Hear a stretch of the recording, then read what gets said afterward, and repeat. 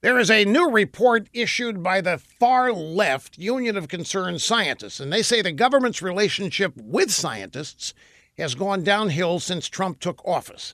The Union of Concerned Scientists is concerned. They say Trump is the first president in 40 years who hasn't bothered to appoint a presidential science advisor.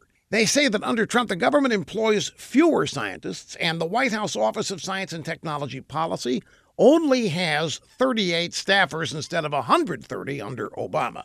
The Union of Concerned Scientists, and their far left-wing group, don't forget, they claim that this deterioration is rampant across the federal government. Some scientific committees have been totally disbanded. Under Trump, there are 14% fewer scientists working at the federal level.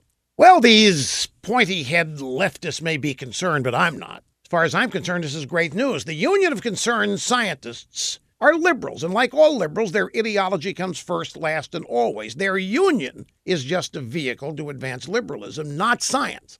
Now, if this bunch hadn't delivered their press release to the media, nobody would have even noticed how many so-called scientists have been frozen out under Trump during warming. What's the downside? Well, the economy is surging with all these excess left-wing science advisors mucking up federal policy. So please don't misquote me. I'm not anti-science. I'm anti-liberal.